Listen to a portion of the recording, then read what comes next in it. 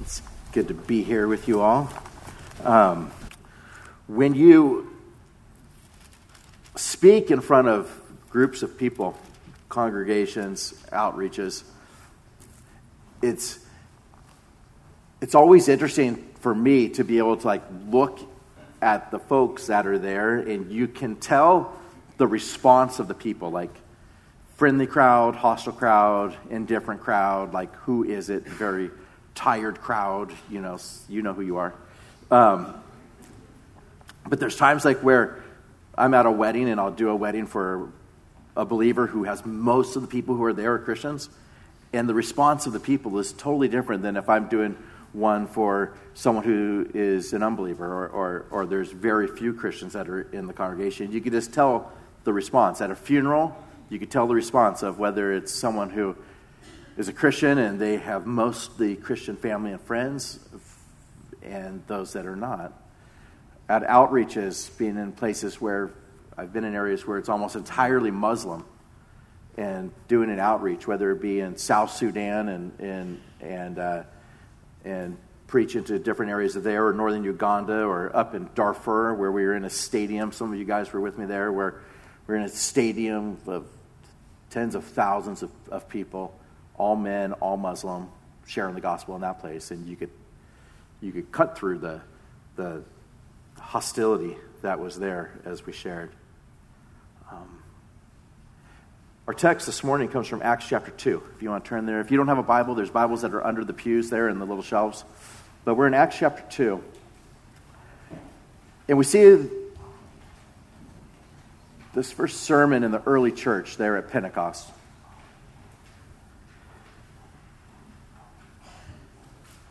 The setting there is Peter is preaching a sermon. And undoubtedly, it is a hostile crowd. The people who are there that are listening are people from all over the place, not just Jerusalem. But it lists the different people who are there, and there's this mighty work of people that were speaking in tongues and people hearing in their own languages, and this awesome thing that's taking place there in Jerusalem. Now remember, it's in Jerusalem. And here's Peter preaching, and what took place 50 days before Christ's death, his crucifixion. I mean, less than 2 months before, there's crowds of people saying, "Give us Barabbas, crucify him," wanting to crucify Christ, screaming out, "His blood be on us," hating him. Disciples fleeing. Peter even denying Christ 3 times out of just fear of even a young girl who's questioning him.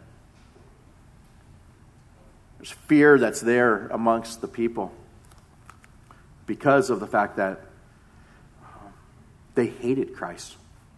They hated him. And so now we come to a place where the crowd is a hostile crowd. There's a huge mass of people there, thousands and thousands of people. And Peter, standing with the other disciples, gets up and preaches a sermon to them. Top of his lungs, preaching so that thousands and thousands of people could hear. Looking in their faces and knowing that this is a hostile crowd. They don't want to be here. They don't want to hear from me.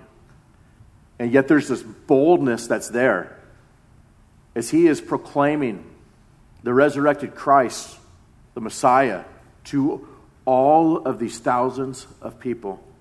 Children that are there, as there are here in the congregation this morning. Elderly people who are there. And all the ages in between.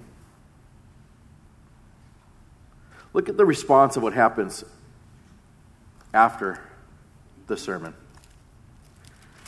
We see in Acts chapter 2 that it says in verse 1,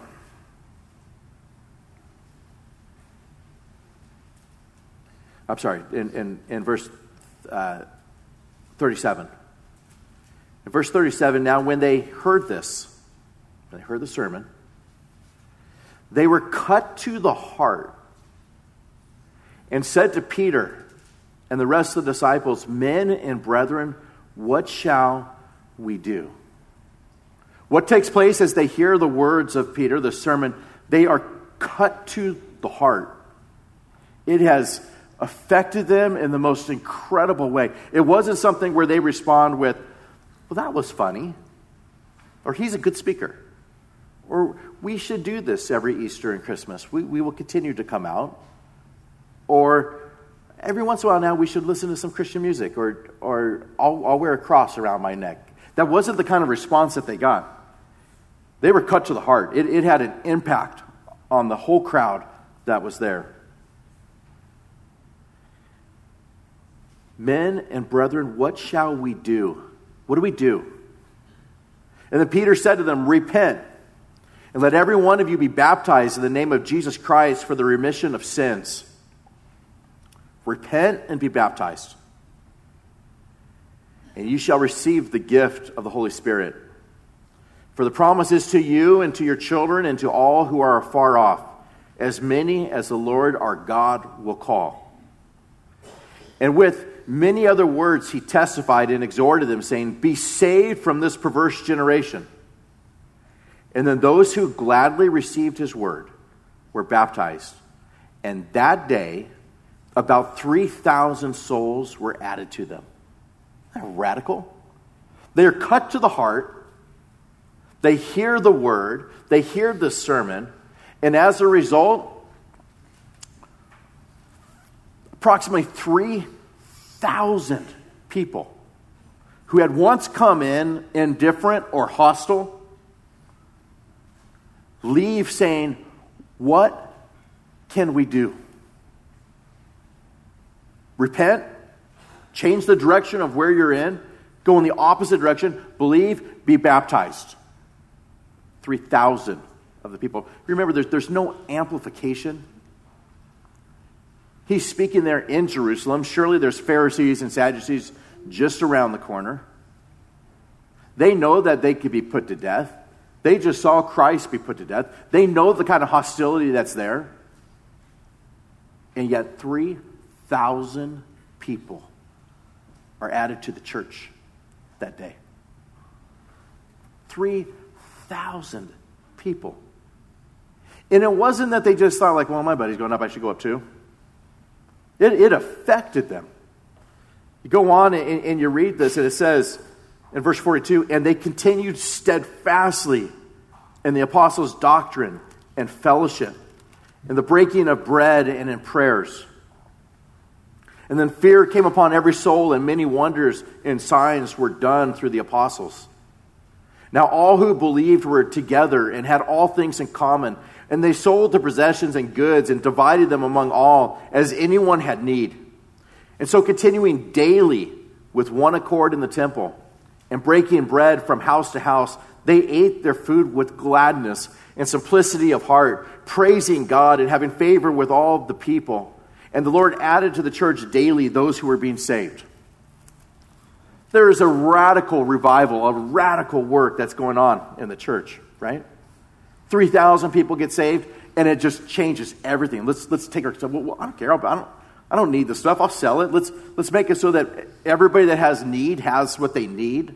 Let's eat together. Let's do this daily. Let's continue steadfastly in the Word. Let's study God's Word together. Let's go from house to house doing this. Let's eat together. Let's partake in communion together. Let's do this where we are doing life together, and our lives are radically different because Christ is now our Lord. He saved us. Cut to the heart. On that day, 3,000 people get saved, and everything's changed for them. Everything has changed for them. It wasn't, oh, that was good. They're changed. This sermon was preached, and they were radically, radically changed. When we look at the sermon, in verse 14, it says, but Peter, standing up with the 11, raised his voice and said to them, now let's just stop there for a second. It's Peter. We know what the crowd's like. Let's talk for a second about who the speaker is. It's Peter. This last week, my little boy that just turned 4 said to me, Daddy, you're the best daddy in the whole wide world. And I was like, aw, Andrew, that's so sweet, buddy. So sweet. I love you, man. And he is just like so happy. And he looks at his mommy and says, Mommy, you're the best mommy in the whole city.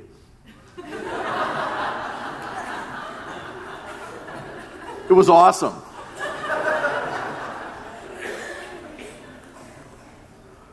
Four years old. Now, Tasha did start crying. She wasn't sitting there going like, well, who does he know in Irvine? Or like, what? She wasn't devastated. She looked at me and she said, well, obviously he thinks the city's bigger than the world.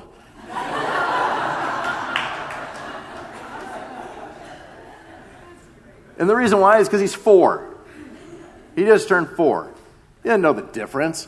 He was just thinking like, Daddy was really happy with the whole world thing. What else is big? Mama, the whole city. You're the best mama in the whole city. Now you don't get broken up about that. It's not devastated. She's not thinking like, oh, he must know some really good mamas around this county. Because he's 4. He didn't know what he's saying. He just wanted to share his love. But Peter, standing up with the 11, man, this guy's speaking with authority. He knows what he's saying. Here's someone who was called by the Lord as he was there out in his boat and not catching anything, and Christ speaks to him, and we find that all of a sudden his boat's overflowing with fish, and Jesus tells him that he was going to make him a fisher of men.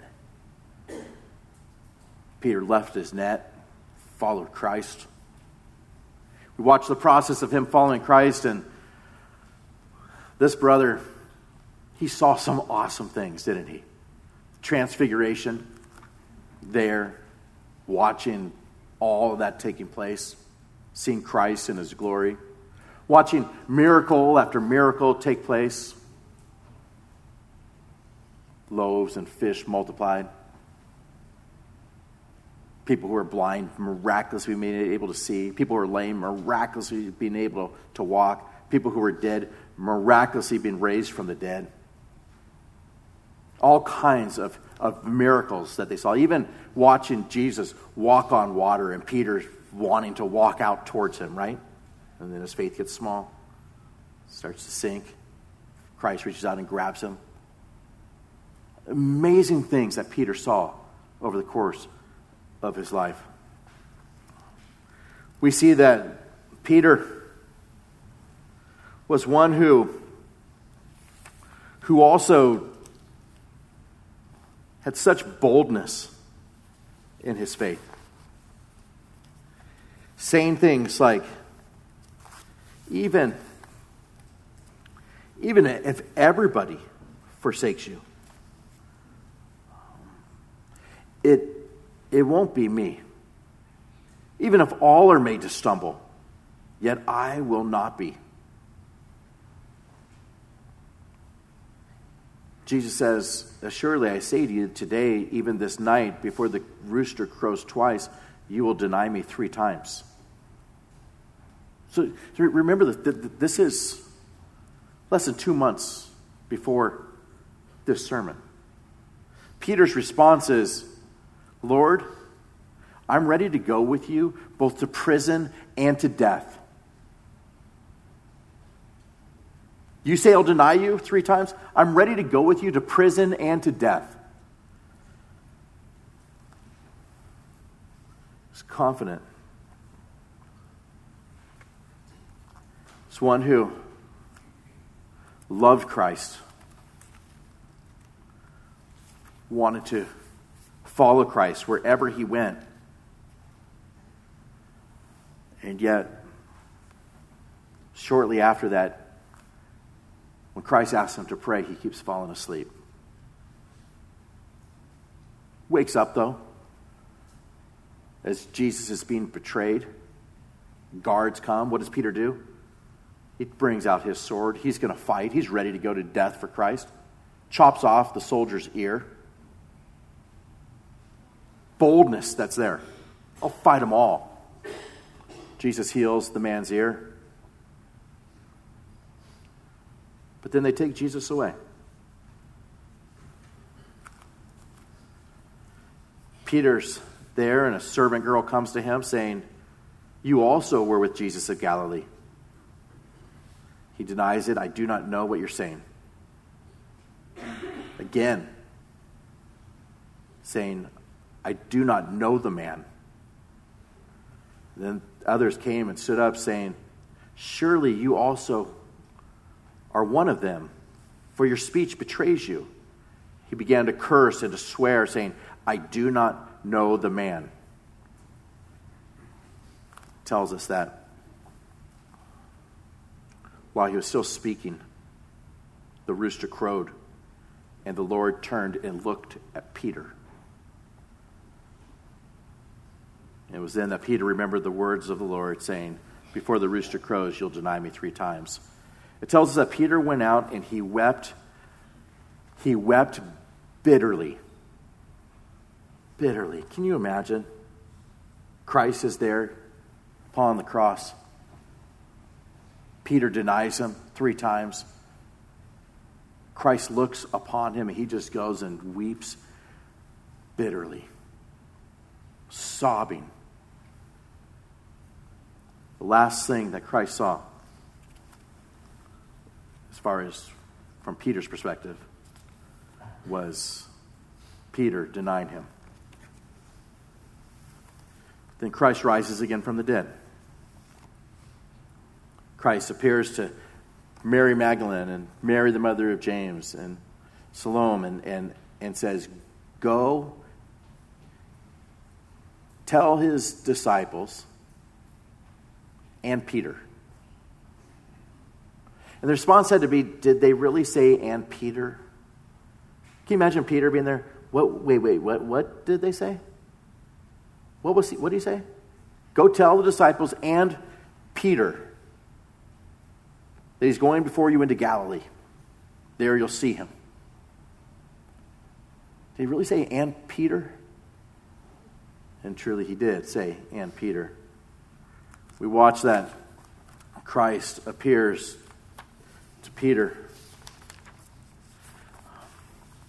This awesome picture that's given in Scripture of Christ appearing to the disciples on multiple occasions, but on one in particular,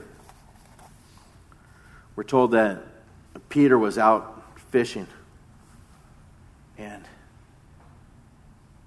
Jesus came and said, "Children, have you any food?" And they answered him, "No." And he said to them, "Cast the net on the right side of the boat, and you'll find some." And so they cast it out, and they weren't able to draw it in because of the multitude of fish. And then they knew that it was the Lord.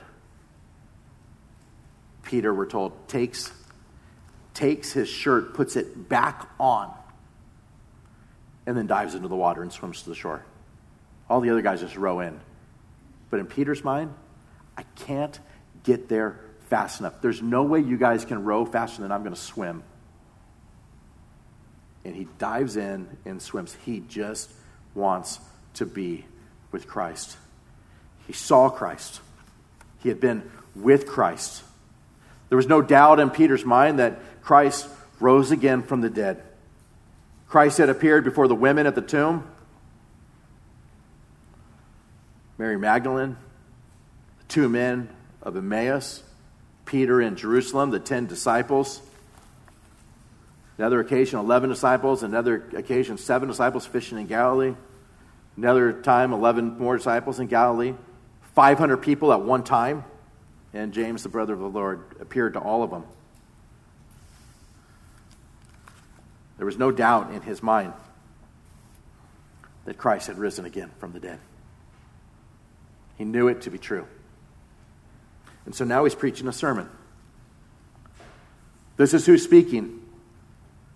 There's authority that's there. He knows what he's saying. He's been with the Lord. One who would deny Christ to a little girl had now seen the risen Christ. And he's willing to go wherever it's necessary to preach the gospel. Know that all the disciples were like that. Even if it meant death for them. You see some going to Spain, others going to Africa, one going to Turkey, another going to Greece and Asia Minor, and then all the way up to Russia. It's Andrew, crucified on an X-shaped cross for his faith.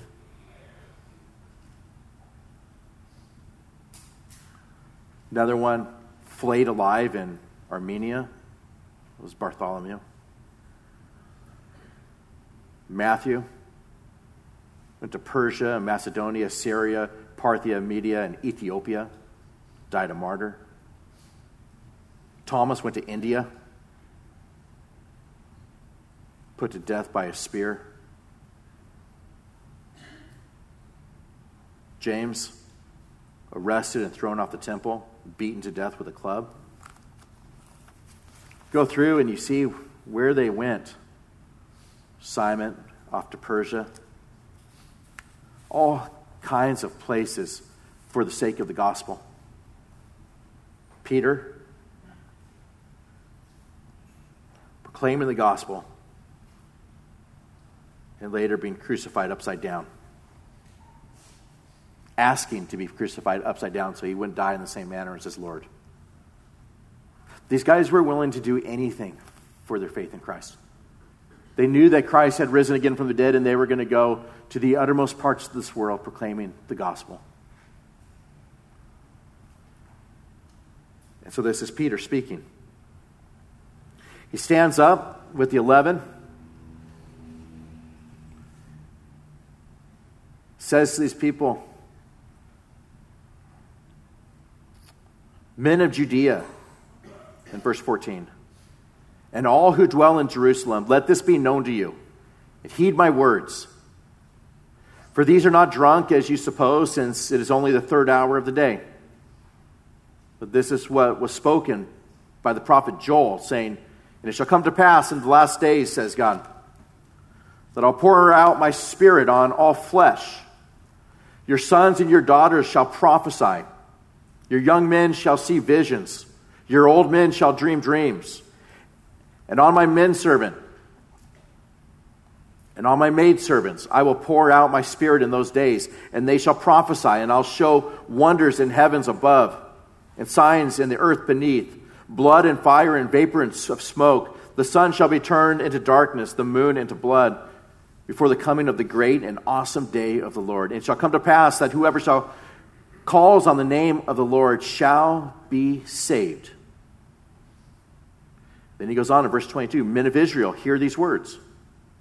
Jesus of Nazareth, a man attested by God to you by miracles, wonders, and signs which God did through him in your midst, as you yourselves also know." Right? You saw it. Lazarus raised from the dead. Blind men able to see. Lame men able to walk. Mute men able to speak. Deaf people able to hear.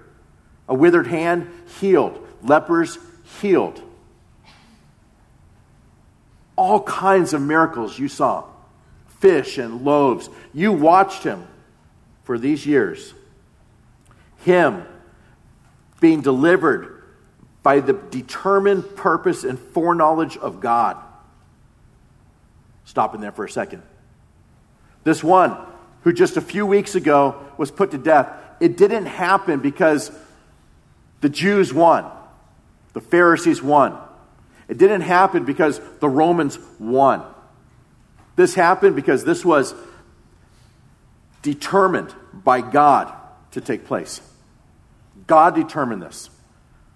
Passages in Scripture after Scripture after Scripture that said that the Messiah would be crucified throughout the Old Testament. He says, you have taken by lawless hands, have crucified and put to death. This just happened. But whom God raised up, having loosed the pains of death, because it was not possible that he should be held by it. God raised him up. God caused him to rise again from the dead. The tomb was empty. He appeared to all of us, the disciples, the women, the 500 people at one time. He appeared before us all. For David says concerning him, and he goes back to the Old Testament, I foresaw the Lord always before my face. For he is at my right hand, and I shall not be shaken. Therefore my heart rejoiced, and my tongue was glad. Moreover, my flesh also will rest in hope. For you will not leave my soul in Hades, nor will you allow your Holy One to see corruption. You have made known to me the ways of life. You will make me full of joy in your presence. And so he goes on from there and says, men and brethren, let me speak freely to you of the patriarch David, that he's both dead and buried, and his tomb is with us to this day. Let's talk about David. He died. He was buried. If you want to go see his tomb, we could just go over and see where his tomb is, because he's still in there. If we wanted to dig it up, we'd see his bones that are there. David died and was buried. Therefore, being a prophet and knowing that God had sworn with an oath to him that of the fruit of his body, according to the flesh, he would raise up the Christ to sit on his throne. He, foreseeing this, spoke concerning the resurrection of Christ, that the soul was not left in Hades, nor did his flesh see corruption. You hear what Peter's doing? Men and brethren, the Israelites, just so you know, when David was talking about that, he was talking about Christ. We could go visit David. His body saw corruption. But Christ, his body did not see corruption. He rose again 3 days later, just as he said. That prophecy that was given through David, it was talking about the one that was coming from David, and it was Christ. He rose again from the dead.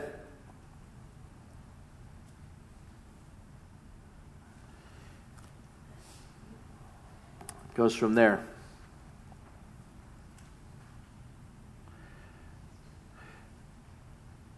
This Jesus, God has raised up, of which we are all witnesses. Therefore, being exalted to the right hand of God, and having received from the Father the promise of the Holy Spirit, he poured out this which you now see and hear. For David did not ascend into the heavens, but he himself says, the Lord said to my Lord, sit at my right hand till I make your enemies your footstool.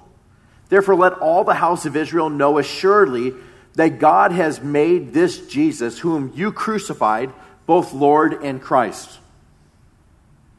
He rose again from the dead. The prophecies that were given. This is what it said to David.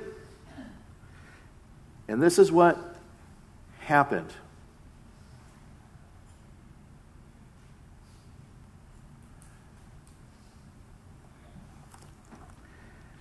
And what happens? 3,000 people get saved. It cut to their heart. Here we see that it was not possible that Christ be held by death. He would not allow his Holy One to see corruption. He rose again from the dead. Brothers and sisters, this message isn't one in which most of us would read and think, wow, what a powerful way he had of speaking. He simply just went through and said, these prophecies were given and they were talking about Christ. This, in reference to David, was talking about Christ. He rose again from the dead. And it changed everything for them. God would not allow him to see corruption. He rose again on the third day. Think of the people standing there in Jerusalem listening to this. This one in whom we screamed out, crucify him. This one in whom we hated. This one in whom our religious leaders said, let's put him to death. And we watched him hang there on the cross. We heard the words that he said. Father, forgive them, for they know not what they do.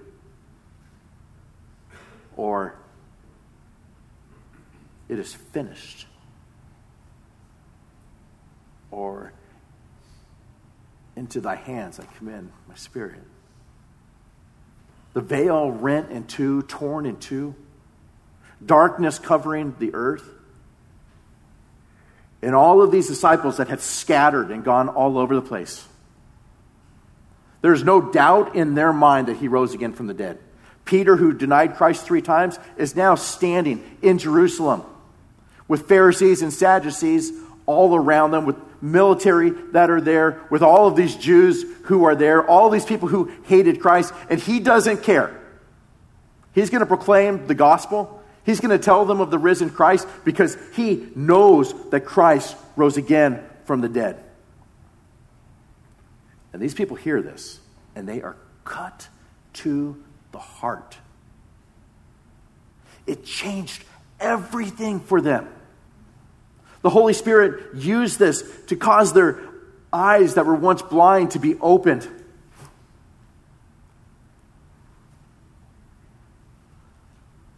And they believed. And they repented. And they were baptized. And they followed him. And they met together regularly for church. They gave of what they had to one another. They broke bread together. They went from house to house. They proclaimed the gospel. The church started from these disciples. And now, these 3,000.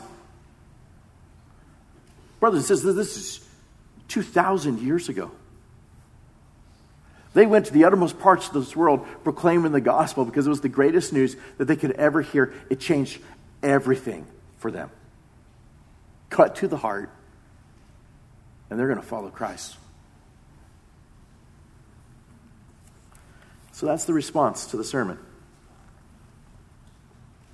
Lives radically changed. Going from being haters of Christ, hostile towards Peter, hostile towards the disciples, to he's risen.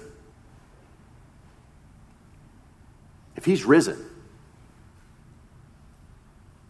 if that tomb is empty, if he conquered sin and death, if he fulfilled what all the prophecies said as far as who the Messiah was, who he would be, what he would do, then we are to follow him all the days of our lives. Changed everything for them. And now we're here 2,000 years later. What does the risen Christ do to you? Do you respond with, I should go to church every year? Do you respond with, I'm going to try to be a better person? Do you respond with, let's bust up that cross again. I'm going to wear that from now on?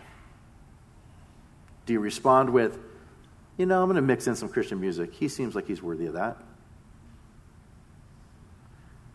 Or do you respond with, God sent his Son. He fulfilled all righteousness. He went to the cross and he died on the cross for my sins. He gives me his righteousness. He took the wrath that I deserved upon himself. He's made it so I get to spend eternity with him in heaven. I get to enter into the joy of the Lord. He's made me his bride. He's made me his people. He's brought me to be a part of his family. He makes it so that I'm blessed with every spiritual blessing in heavenly places. He makes it so that I get to see him in his glory. He makes it so that I will be with him forevermore. He will wipe away every tear, and there'll be no more pain, there'll be no more sorrow, there'll be no more sin. All those things are gone. He has done these things. He rose again from the dead, conquered sin and death, and whoever calls on the name of the Lord shall be saved. And you think, I want to be a part of that, whoever calls on the name of the Lord. I want to follow him. I want to meet regularly. I want to break bread with believers. I want to tell people that Christ is risen. He's risen indeed. I want it to be where he is my Lord and he's my Savior and I'm going to follow him because he's changed everything for me. It's going in a direction of spending eternity in hell and it's been replaced with eternity in heaven. I was covered with sin and it's replaced with robes of righteousness. Changes everything for me. And so, brothers and sisters, a sermon was preached that Christ had risen. And it convinced them.